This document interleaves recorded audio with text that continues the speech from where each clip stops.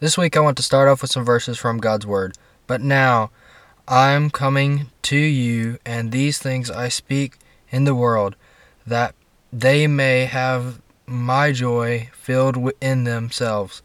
I have given them your word, and the world has hated them because they are not of the world, just as I am not of the world. I do not ask that you take them out of this world, but that you keep them from the evil one. They are not of the world, just as I am not of the world. Sanctify them in the truth. Your word is truth. As you have sent me into the world, so I have sent them into the world. And for their sake I consecrate them, that they may also be sanctified in the truth.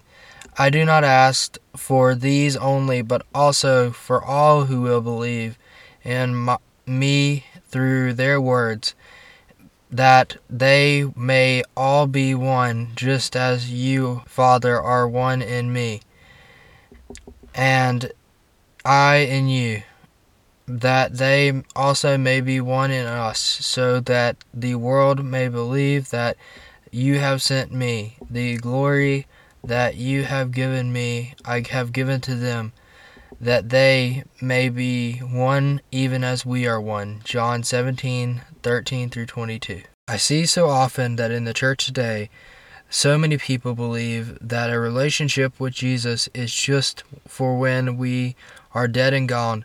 We have come to this belief that being a Christian is for Sunday mornings and when we die. But as you can see in these verses, Jesus says that being a follower of Him is not just for when we are gone, but also so we can have a relationship with Him here on earth. Being a follower of Jesus is a lot more than coming to know Him, than going and living our life like we did before we met Him, than waiting until we get to heaven to have a real relationship with Jesus. He did not come so that we could just know Him in the future when we die. He came because He wants to have a relationship with each and every human on earth. And that is also our purpose, that we may point everyone to Him. So many think that being a Christian is more like a forever fire insurance than what it really is a forever relationship with God, and should start right here and right now.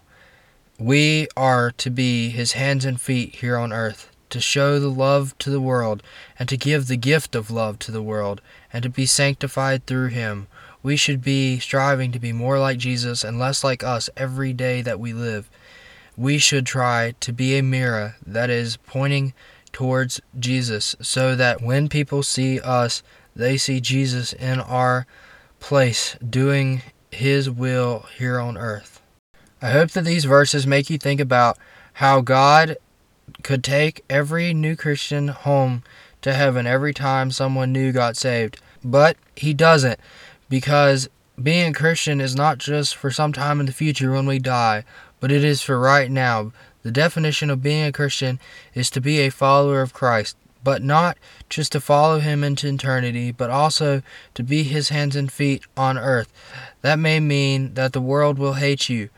We have become a society of weekly Christians.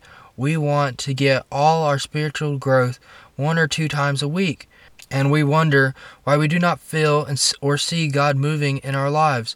It is because we expect our pastors at our churches to intermediate between us and God, to see what God has for us, when we are able to be with Him anywhere without anyone's help. We as Christians have the Holy Spirit inside of us. We just have to foster our relationship with Him.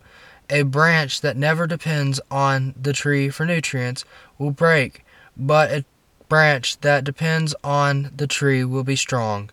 Church is not supposed to be the only time we spend with God, but just where we start spending time with God every week. So this week, know that a relationship with Jesus is not just for the future. It is for right now.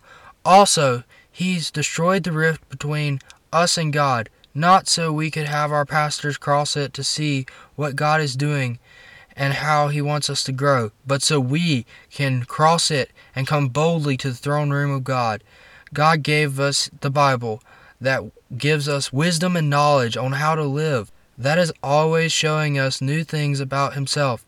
We can choose to have the same size faith in 3 years as we do right now, or we can choose to grow our faith with Him in this moment. He is calling you. Will you answer?